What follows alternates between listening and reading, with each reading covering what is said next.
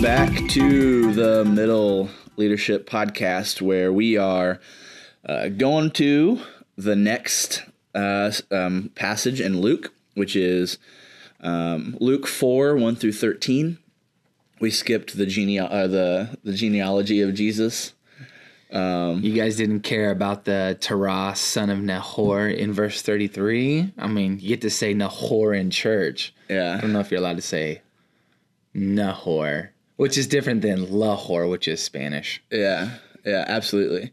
So we're shifting gears to 4, 1 through 13 this week, and we're gonna ask the first level question is, what is the most difficult situation you've been led into?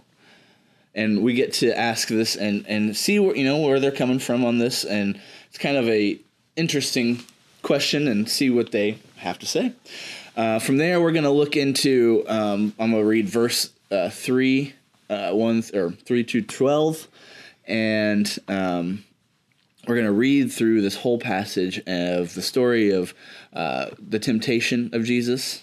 Yeah, the language on the led into is sneakily important, because in chapter 4, verse 1, Jesus was led by the Holy Spirit into the wilderness, and it was straight into temptation. So that's why the setup is kind of ambiguous initially, but we're hoping that students will make an easy connection with leading into a difficult situation.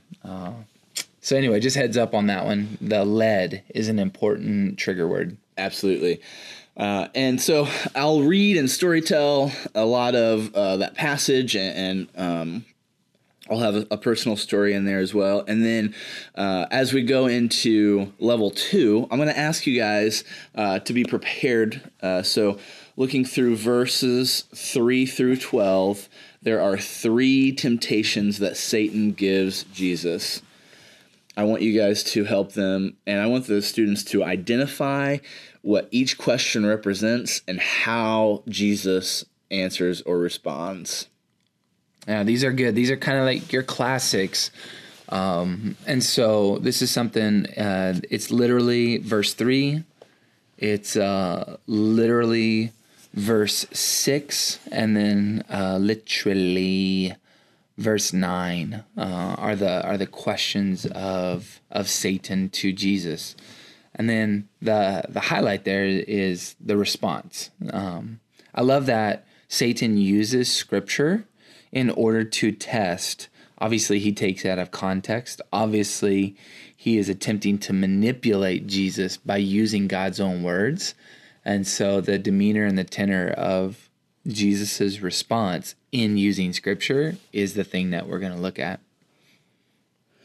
Yes. So from there, we have 3 teaching points, and the whole part of the series, the whole point of looking into Luke and following Jesus is to talk about the good work that he did. And, we're going to talk about how good, the ultimate good work Jesus came to do was to save the world of its sin at the cross. Yeah, this is one of my favorite teaching points in all of my commentary work in preaching for the college crew. This thing has stuck out. I'm pretty sure I learned this maybe 5 or 6 years ago when I was teaching through the book of Mark, and then it got reiterated as we taught through the book of John. The language of why did Jesus not give in to Satan's words was encapsulated way back at one of the Easter sermons that I was preparing for. And it said that the temptation in the desert was an opportunity for Jesus to bypass the cross. And so this is the kickoff of Jesus' ministry. He just got baptized, and at the outset of his ministry, he could have gained the power that he ultimately was given from God through his work at the cross by bypassing the cross and receive that power from Satan and he chose not to. It's a really cool why. Yeah. The temptation and Jesus saying no is so much deeper than, no, he wasn't hungry, or no, he did have power, or he saw the kingdom was going to be his because he came from heaven. All those are good answers, but Jesus did not bypass the cross. And this saying yes to any one of these invitations from Satan would have led him around the pain of becoming sin. Yeah. And so from there, we're going to kind of look at how the devil does his best to break that invitation for redemption from Jesus's hand. So Jesus did the work on the cross and is going, he's didn't lose sight of that good work in these temptations, but the devil is trying to rip that from his hands. And we're going to look at how the devil prowls around like a lion. And it tells us that the devil left Jesus until an opportune time.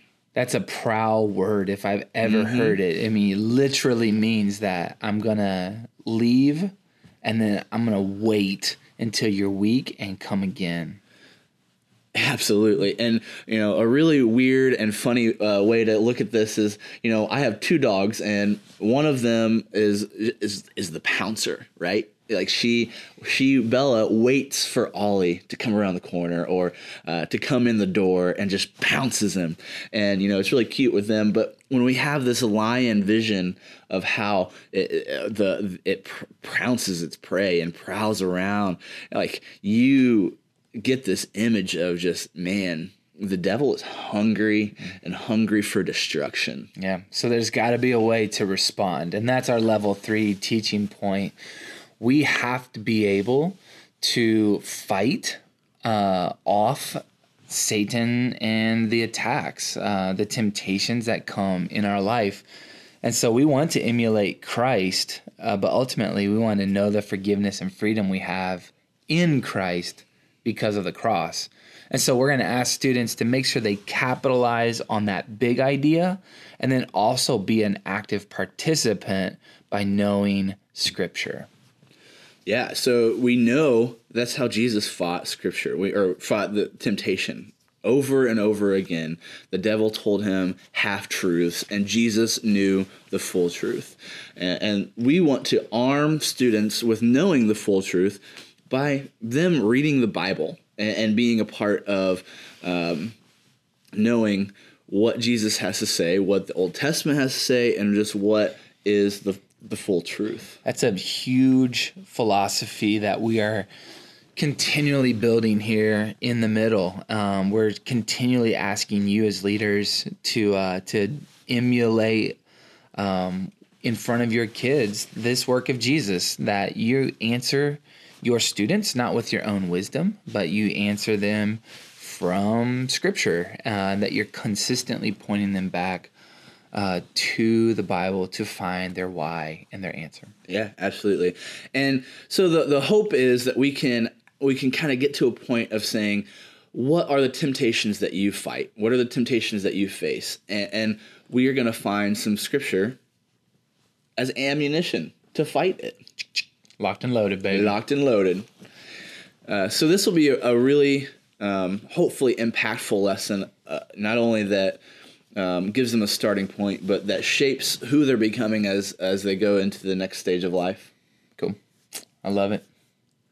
Let me pray, and Lord, thank you so much for the opportunity we have every week to come and to look at what you have done and the good works that Jesus has done for us. And Lord, just thank you for letting us to be a part of those good works, and let us put the cross on our back and submit our lives to you and to know the good work that you have for us. Amen. See you guys Sunday. Whoop, whoop, whoop.